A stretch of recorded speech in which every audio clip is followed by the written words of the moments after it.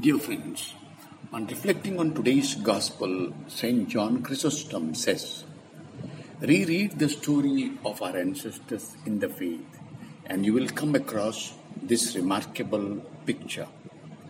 The community of believers was one of heart and mind. Alas, however, it is no longer like that today. In our day, the church is offering a completely opposite spectacle.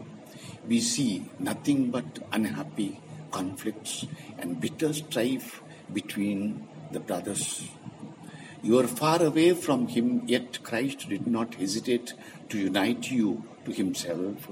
And do you now disdain to imitate Him so as to unite yourself wholeheartedly to your brother?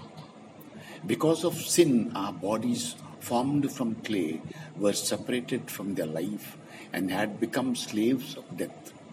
The Son of God has added the leaven of His own flesh to them, flesh free from sin in fullness of life. Saint Joseph and Mary, our Mother, make us people of reconciliation.